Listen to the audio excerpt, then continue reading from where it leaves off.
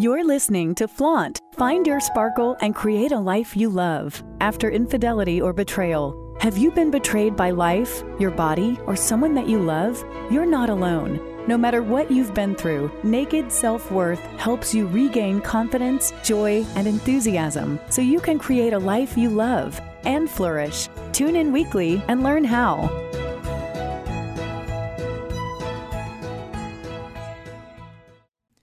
One of the hardest things about finding out that your partner has had an affair is the shame and embarrassment talking about it, because it makes you feel like you did something wrong, that somehow you weren't good enough and that you didn't keep them happy. And there's such a misperception in the world around what affairs are like and what it means when somebody has had an affair. That's why I have created a monthly support group for women who have been betrayed by their partner. It's for women who are really ready to move through the grief and the pain in a healthful way so they can claim what's possible for them on the other side of infidelity and betrayal as quickly and as healthfully as possible. And part of that is having community with people who were positive. There are so many online support groups where everybody's just really negative and grouchy and they just vent their own pain and they vomit their pain all over you. And this group is nothing like this. This group is honest. Yes, we're honest. But it's also about support and community and holding each other and building each other up. If this sounds like something that you would be interested in, go to www.flourishafter.infidelity and sign up.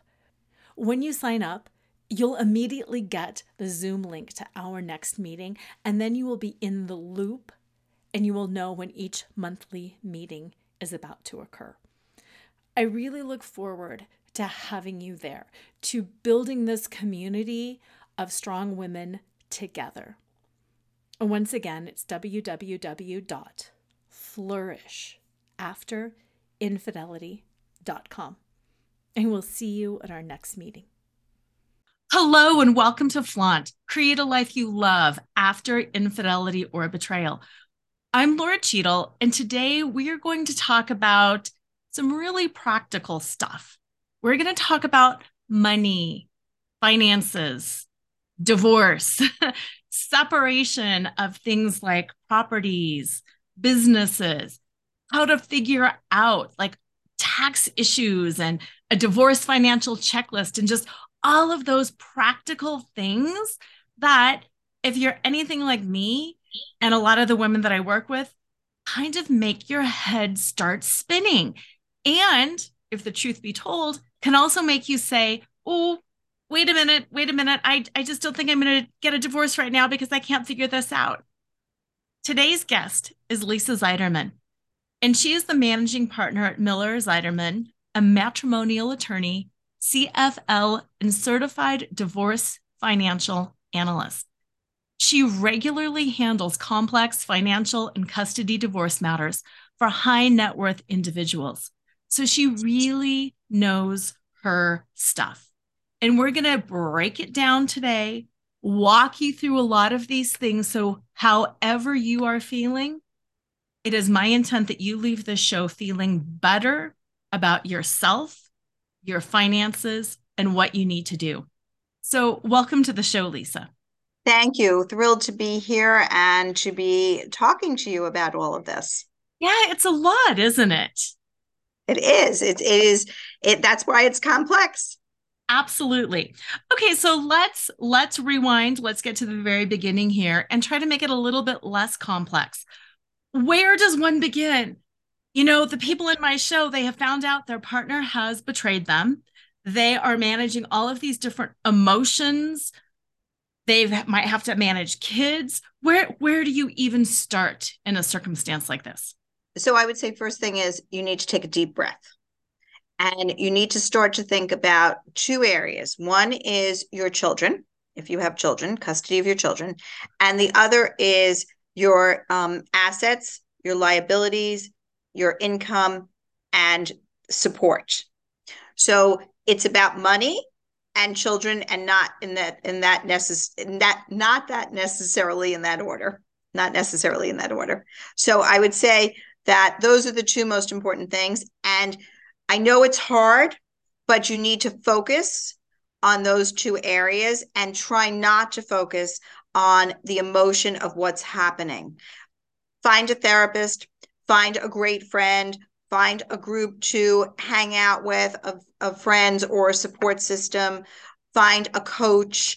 Any of those people can help you through this, but your job right now is to focus on managing your children, managing your financial life, managing your career if you're working inside or outside of the home, and really making sure that at the end of all of this, you wind up in a good place. Yeah. That's the key. And I really love that you went there because as a former attorney myself, I work with a lot of attorneys, and sometimes people will say, why do I need a coach and an attorney? Well, it's different sides of your brain. You've got the practical stuff. You've got your head over here and you've got your heart over here. And when you start intermingling the two, especially in a divorce or a custody or a financial situation, it's not going to serve you well. So yeah, both sides of your brain, you need to figure it out. So I love that you went there. That's very helpful.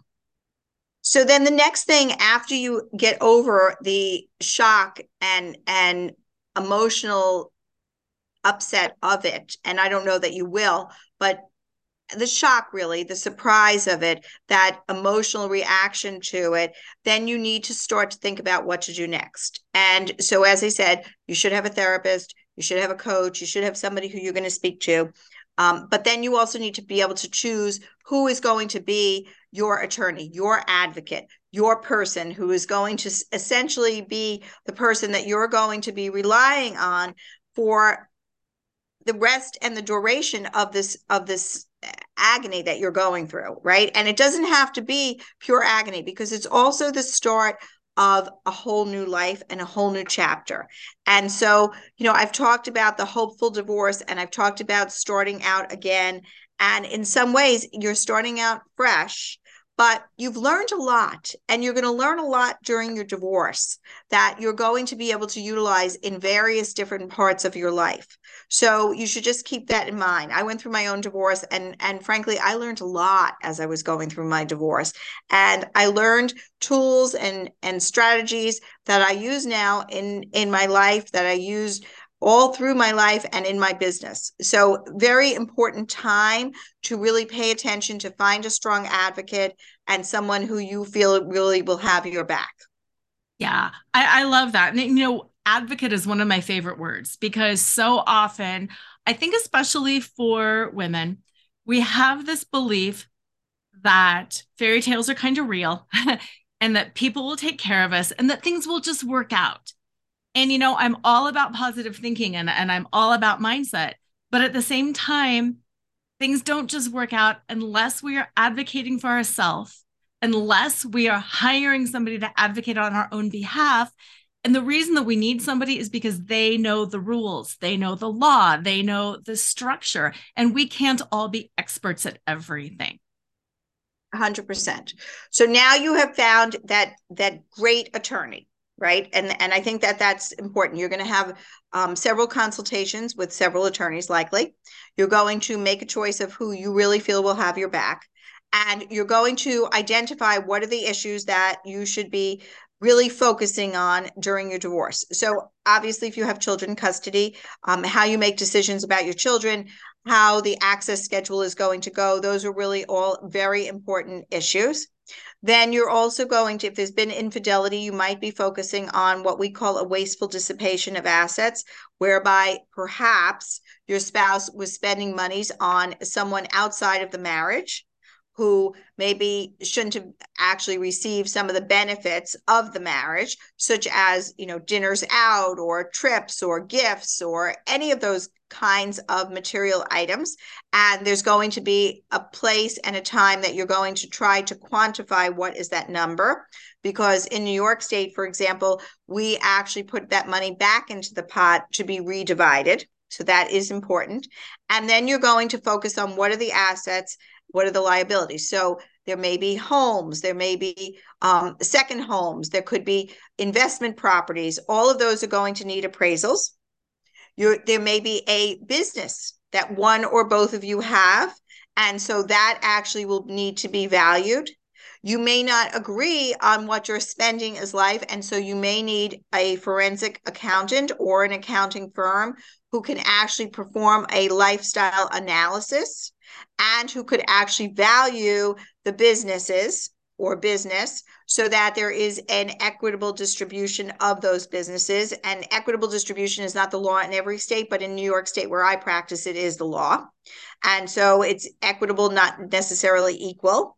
And then figuring out what are the retirement accounts, what are the brokerage accounts, are there, are people paid by W-2 wages? Are they paid as a 1099? Are they paid with a K-1? Are there restricted stock units that need to be divided? And if so, when do they vest? According to what vesting schedule? Are there bonuses involved? Are there stock options? There's a host of different types of assets, and you need to find an attorney who understands each and every one of those assets, or at least can identify what the assets are and where that attorney should go to build a team out, essentially. And when I say build a team out, that's what I mean. So you might need the accounting firm. You might need a vocational analysis done. You may need a tax expert. You might need somebody who can divide the retirement accounts via qualified domestic relations order so that there aren't tax consequences. So that attorney should be actually able to build your team. And I'm so glad that you talked about a team, because too often people think, well, my lawyer can figure it out. Well, somebody valued it and that's it. That's what it is. But the time is now. The time is to figure it out. The time is to get those experts in line to do all your arguing right now, instead of saying, well, I just got divorced, because you can't just be divorced and then say, I'm going to go back and redo it because now I'm calmed down emotionally. So now I really know what I want. You got to know it now. That is such a really excellent point, because I think that what happens is people feel pressure, or they feel that they need to finish up, and they have to understand it's a one-time event, and that finishing quickly is not necessarily finishing best. Yes. And that this is really a marathon, not a sprint, and that they are going to need to take the time to do the work that's involved. And I do have so many people who come to me and they say, I want this done like right away. Well, it can't necessarily be done right away. First of all, it takes time sometimes to unwind the marriage that is long.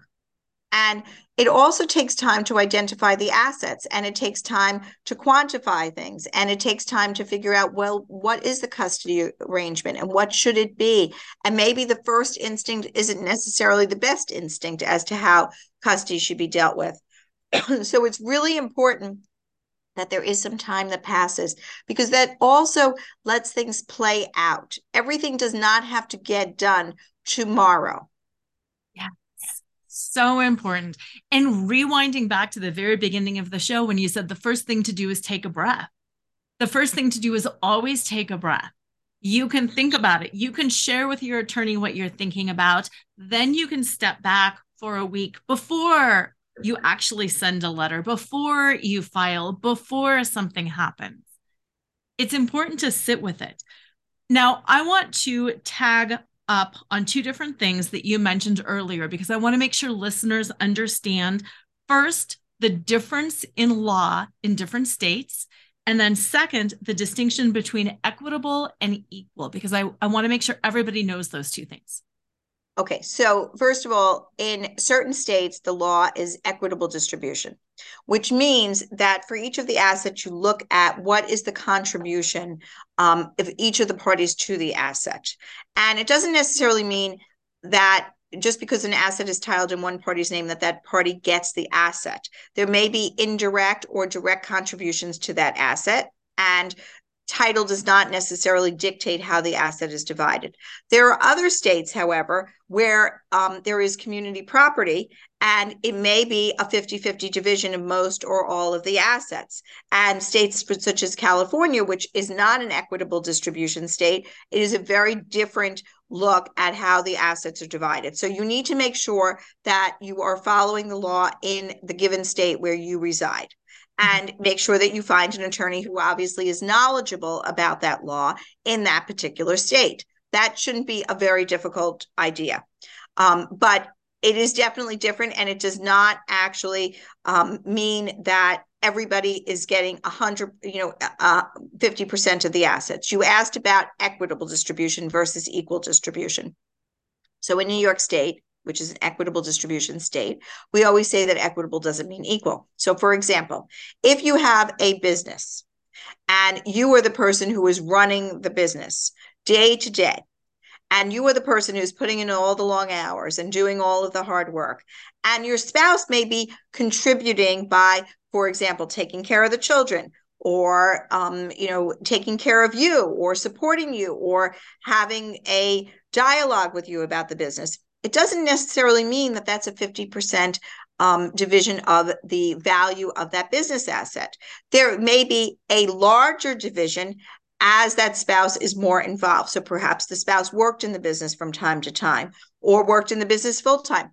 Division will probably be higher than it would be if the spouse didn't work in the actual business. It may be higher if the marriage is longer, or if there were children, or if there were other reasons that the spouse actually, who is not titled to the business, who actually contributed to you growing your business. And so that's important. And that's what equitable distribution really is about.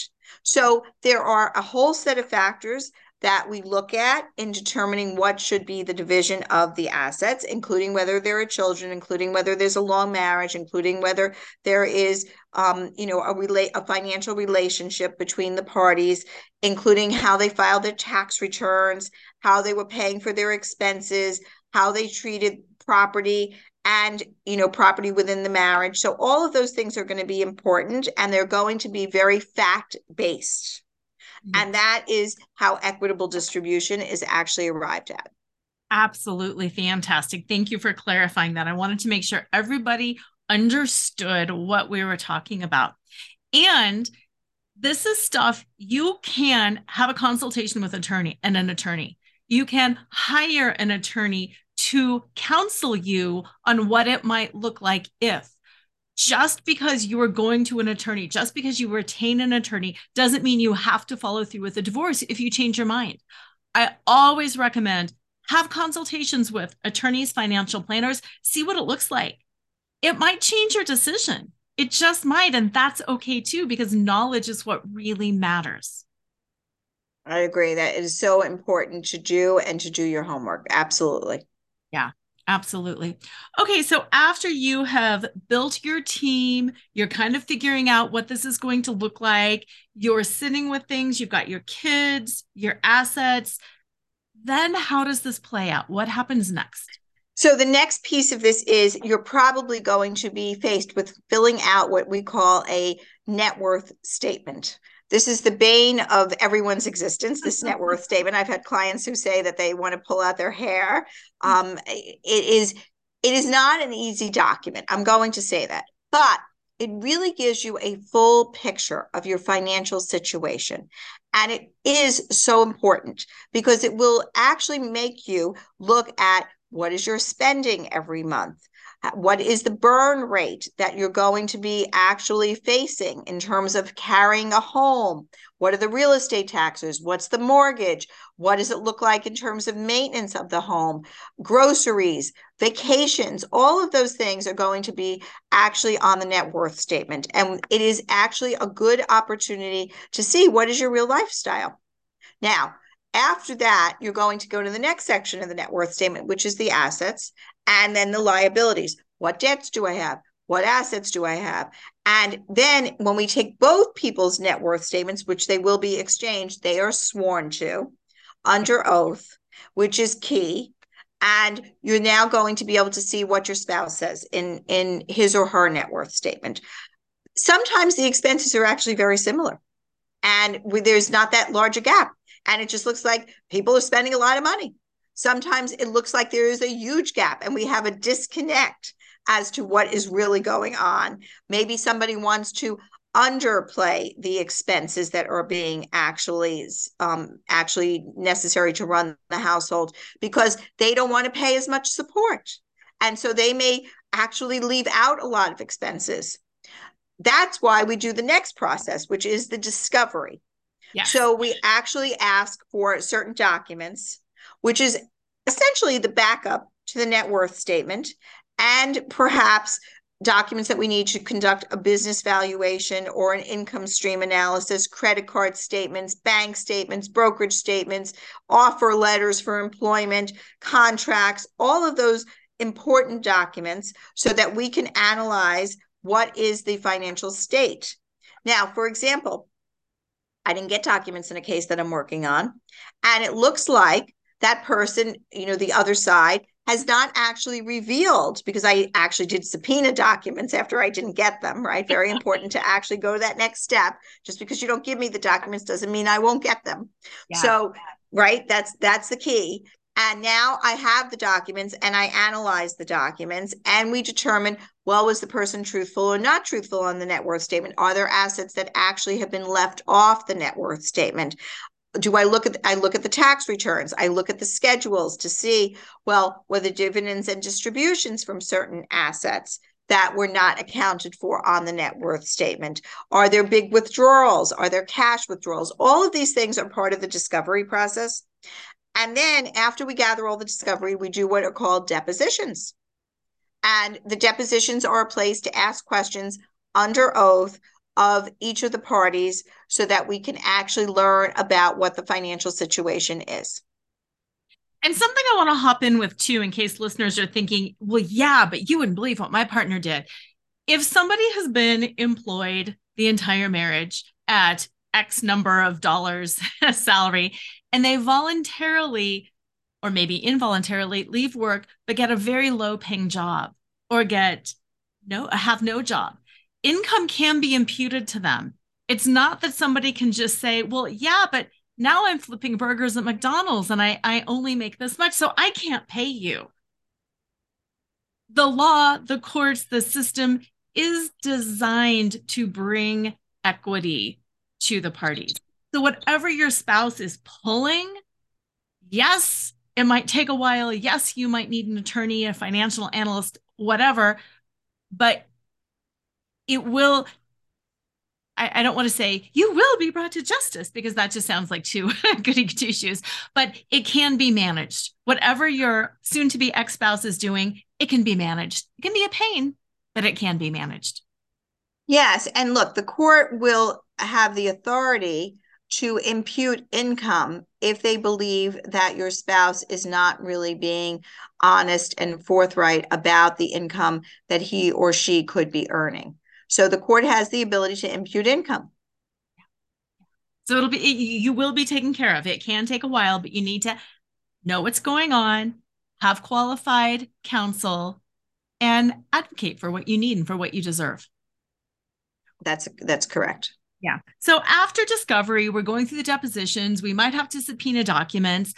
We figure out what is going on with our partner, our soon-to-be ex-partner. We figure out what's going on with us. We've got ourselves balanced. Then what happens in that process? So at that point, you have enough information for hopefully a resolution to the case. And that is a good time to start to think about, how do I want to resolve this case? How can I actually bring this to closure? I've got my discovery. I can account for all the assets. I can account for the expenses. I know what support I will likely need, or that I will likely pay, depending upon which side of this you are on, right? And now it's time to start to think about, how do I bring this to a resolution? And the same will go for the custody piece of it. How do I bring that to a resolution? And that's the time to start to exchange settlement proposals, ideas about how to actually resolve the case, maybe actually have some strategies, some creative ideas about issues where there are tax issues, or where maybe one spouse will want a particular asset because it's got an emotional component to it, or maybe it makes sense for one spouse to be in the school district. All of those kinds of things are going to be important. And so that's the time to sit down with your attorney and to help create a proposal. And then there should be some sort of a negotiation likely, and hopefully a resolution. If there's not, you have now prepared your case to go to a courthouse, okay, where there will be a judge who can either help you settle the case or bring the case to a trial. And it may be one or the other. But I think what's important is, and it really is important to stress, that what a lot of people are afraid of is going to court. And I'm going to say that court is not a place to be fearful. Court does not necessarily make it more expensive. Court is not necessarily a bad thing. And I know a lot of people think that, court means it's going to be expensive. Court means it's going to drag out. Court means that, you're going to spend all of this money. Well, you could just as well end up spending all this money, time, and effort and not getting anywhere if you don't have the court to set real deadlines. And sometimes what people learn is, after they've spent time either through mediation or collaboration, that they didn't get anywhere, and that they actually need the structure of the court to help them move this case to the end. Yeah.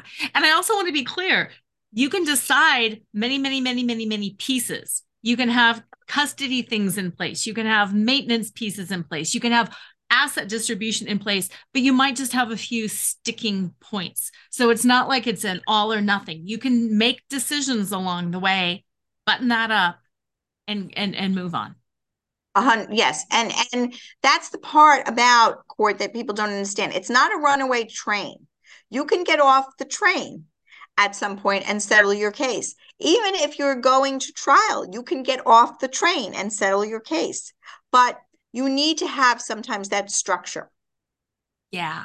I love that you use that analogy, get off the train, and that structure, because there is that constant tension between, I need enough time to process this, and, oh my gosh, we've been at this for 4 years. This is getting ridiculous. Yes. And look, during COVID, things got longer and things were more backlogged. And it does sometimes take a while to get through the process.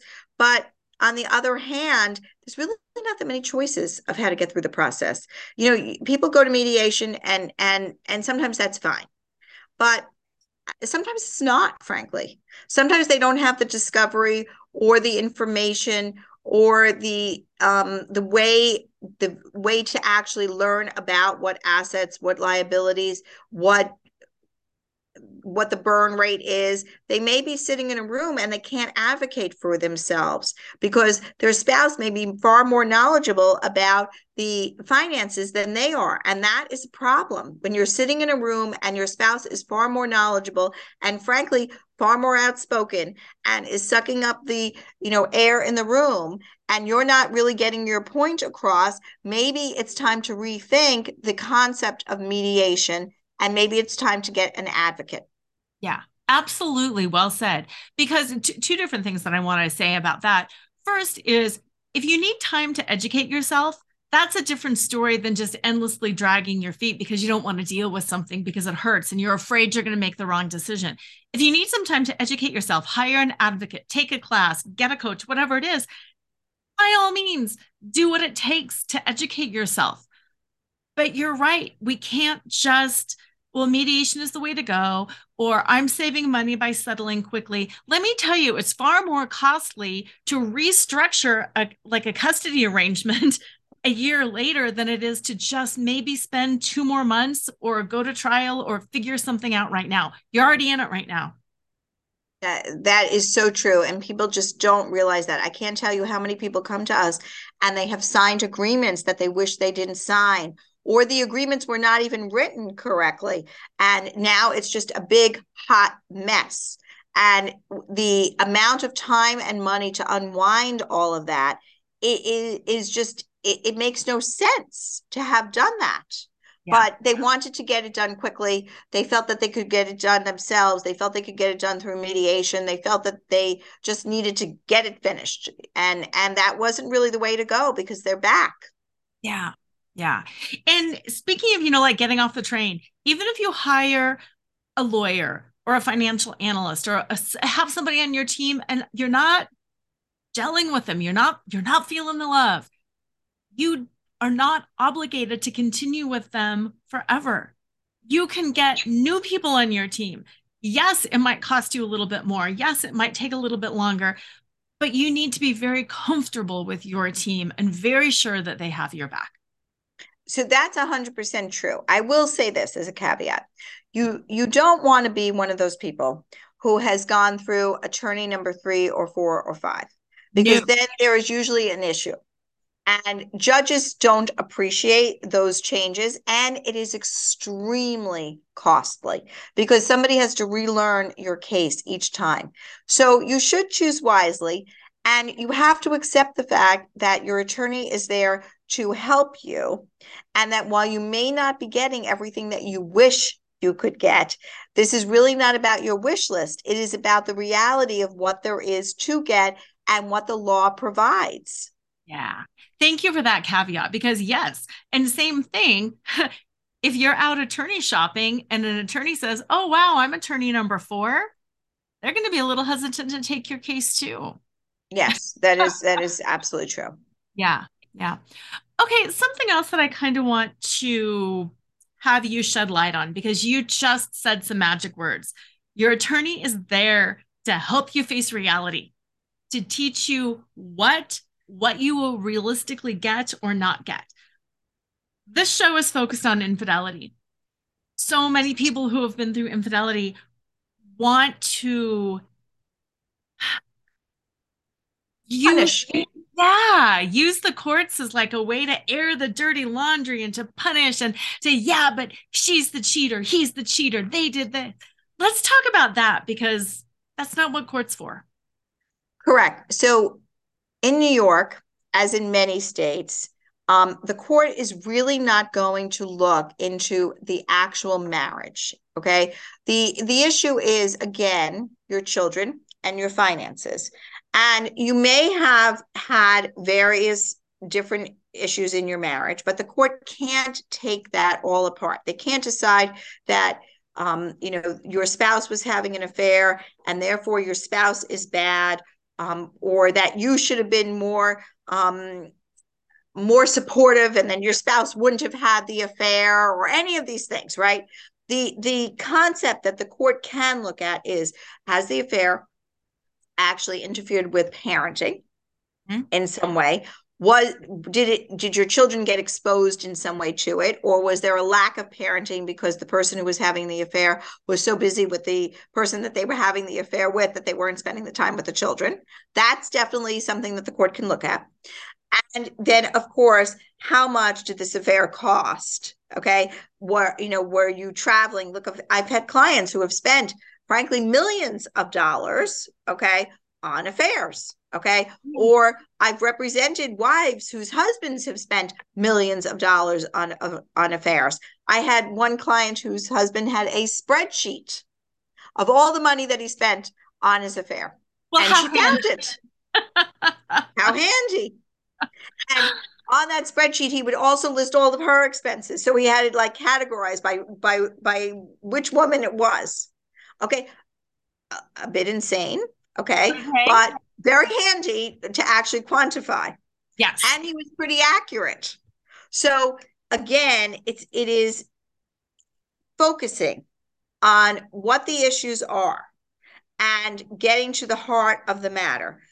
Speak to your therapist about the affairs. Speak to your therapist about how you feel about it. Obviously, it's hurtful, it's emotional, it's all of those things. But that is not something that you want to spend your attorney's fees on.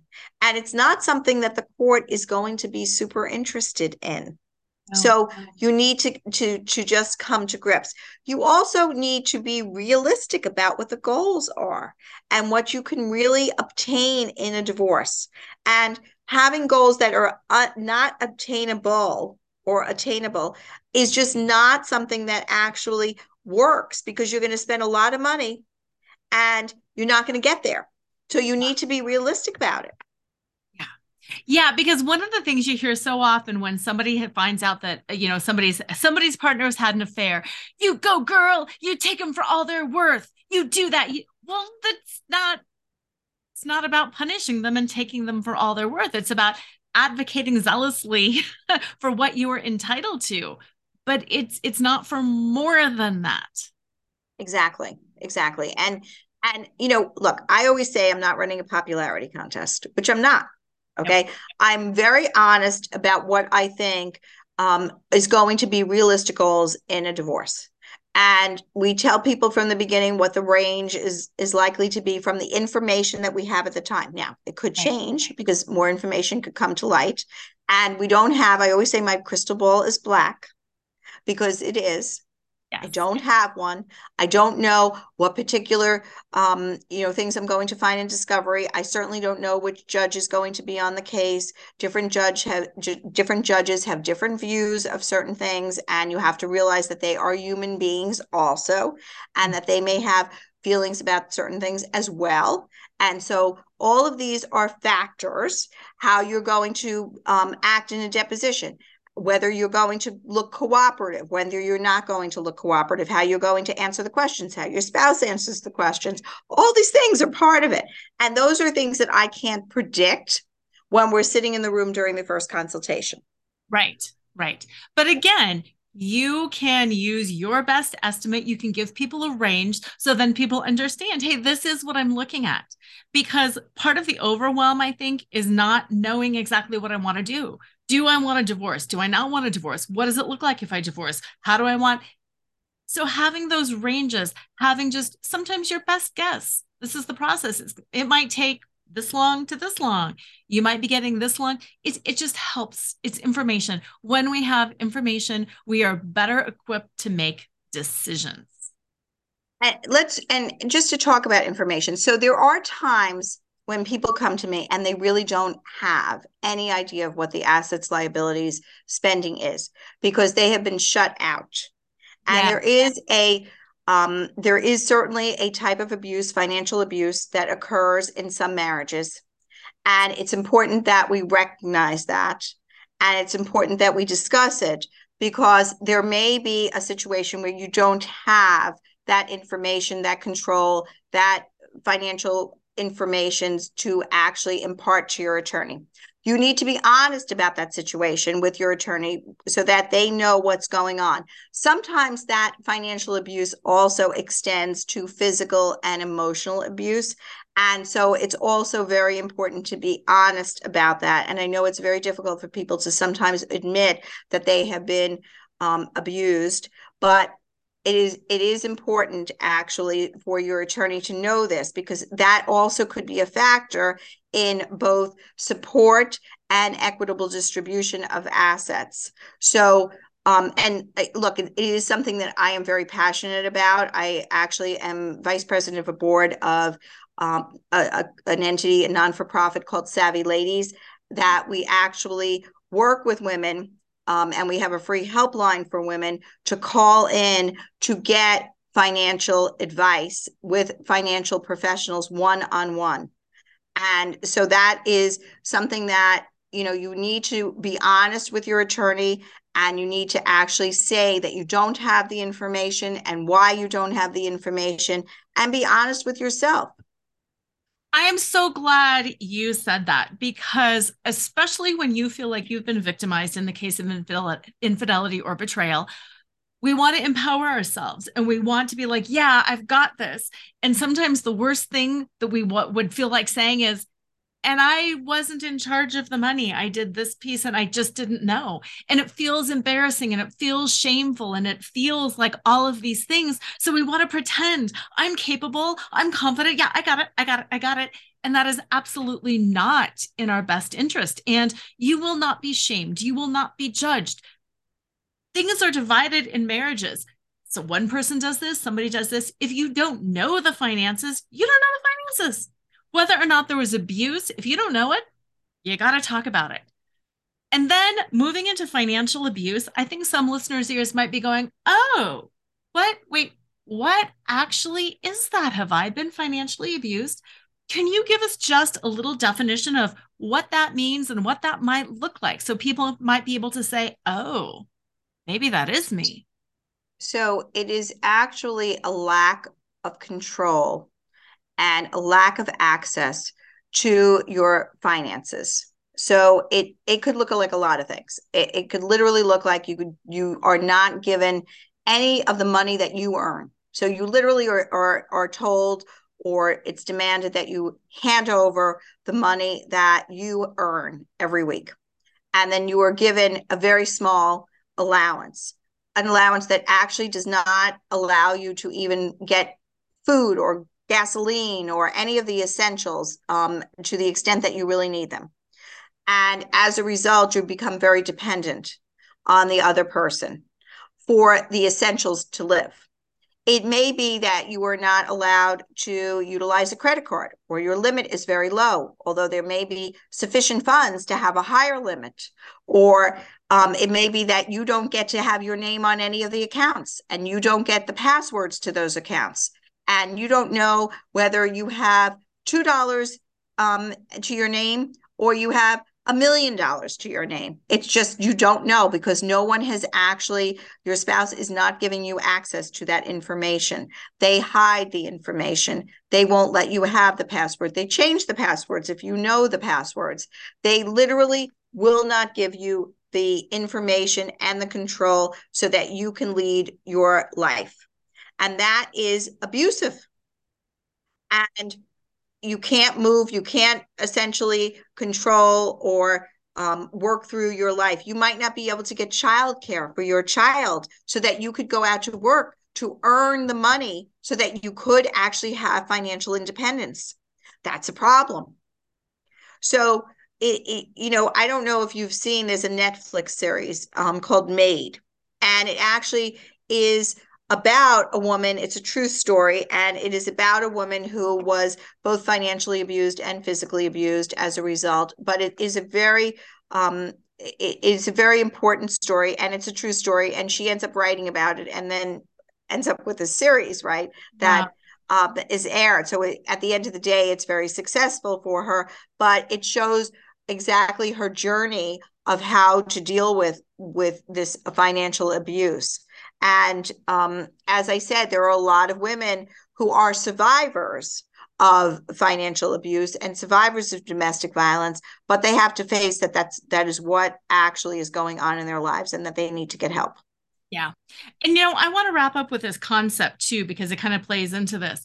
You deal with high assets, high net worth.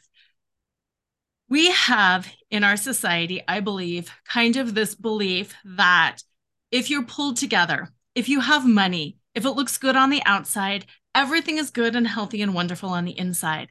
There is no emotional abuse. There is no physical abuse. There might not be infidelity because you have money, because things look good. That happens to other people. That happens to trashy people. That happens to people who aren't educated. When it happens to everyone, it happens across all political, socioeconomic, religious. It happens to everybody.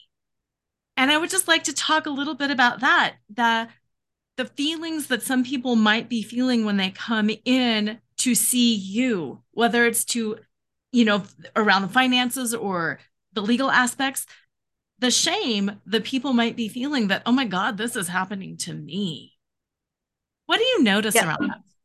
So look, I think that sometimes people don't admit at the beginning that they have been abused. Maybe they don't even recognize it because it's happening so often. And there are a lot of, believe it or not, professional women that I represent who earn actually the lion's share of the monies that are coming into the household, who are financially abused and who may be physically or emotionally abused as well.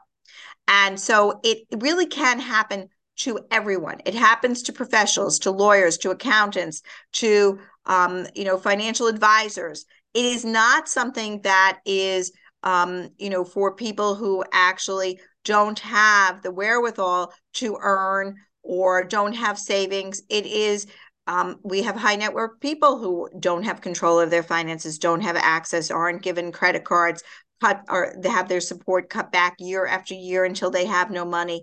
And yet there is literally millions of dollars sitting there. So, but they have no idea that there's millions of dollars of sitting there. And so they're actually surprised because they have been told that there's nothing for them and that there will never be anything for them. And that if you leave me, there's nothing for you and you'll never get a dime because it's all mine.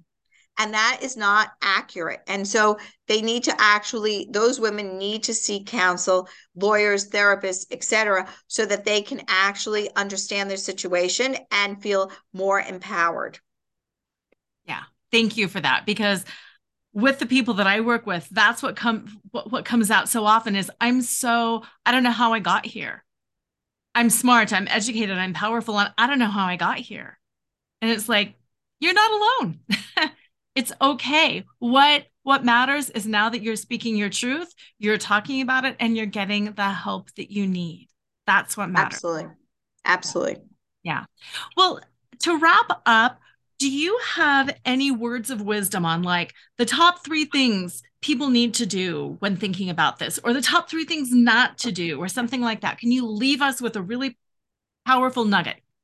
So I would say this. First of all, be very careful about the things that you say and do and write. Yeah. Because during your marriage and during your divorce, it's going to be very important how you conduct yourself. And so you may be very angry that your spouse has had an affair, but you need to use good judgment about how to react to that.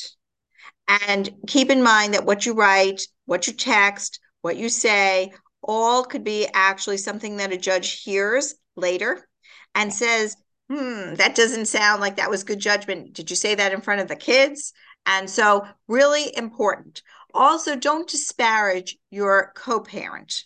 Make sure that although you may be very angry about an affair, you may be very angry about various things, make sure that you understand that this is your child's other parent and that your child comes from both of you.